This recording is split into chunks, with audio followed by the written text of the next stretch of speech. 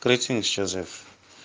Basically, what happened yesterday or the day before yesterday was that there was a group of Swalimo comrades who were coming from a launch at Kundwini, in a place called Kundwini, and then they were dropped off at Nazarene, just nearby the road.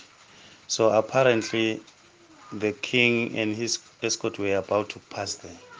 So when they found the comrades wearing the party regalia, they dispersed them using live rounds.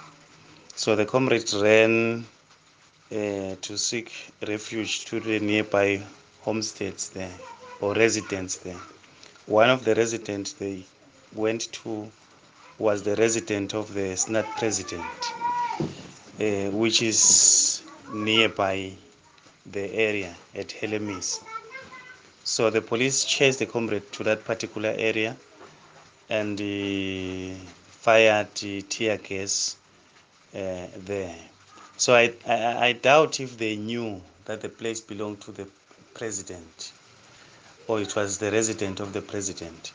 But I think when they tried to make a follow up, they then realized that the place belonged to the president.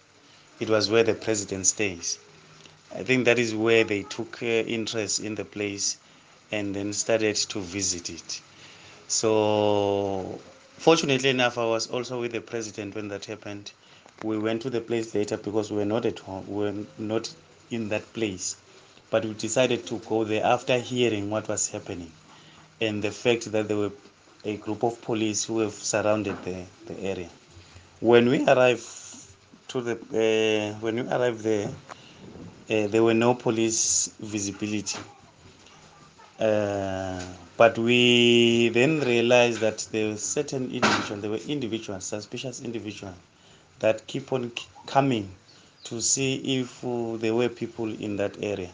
So even yesterday, it was still said it was the case, the surveillance of police in the president's place. So the president had to seek refuge because he himself was not aware of what really was happening, besides the fact that the king has ordered the bombing of political activists' homes. So he suspected the worst might happen if he went to sleep in the place. So even yesterday, the president was not in his place, was taking refuge somewhere.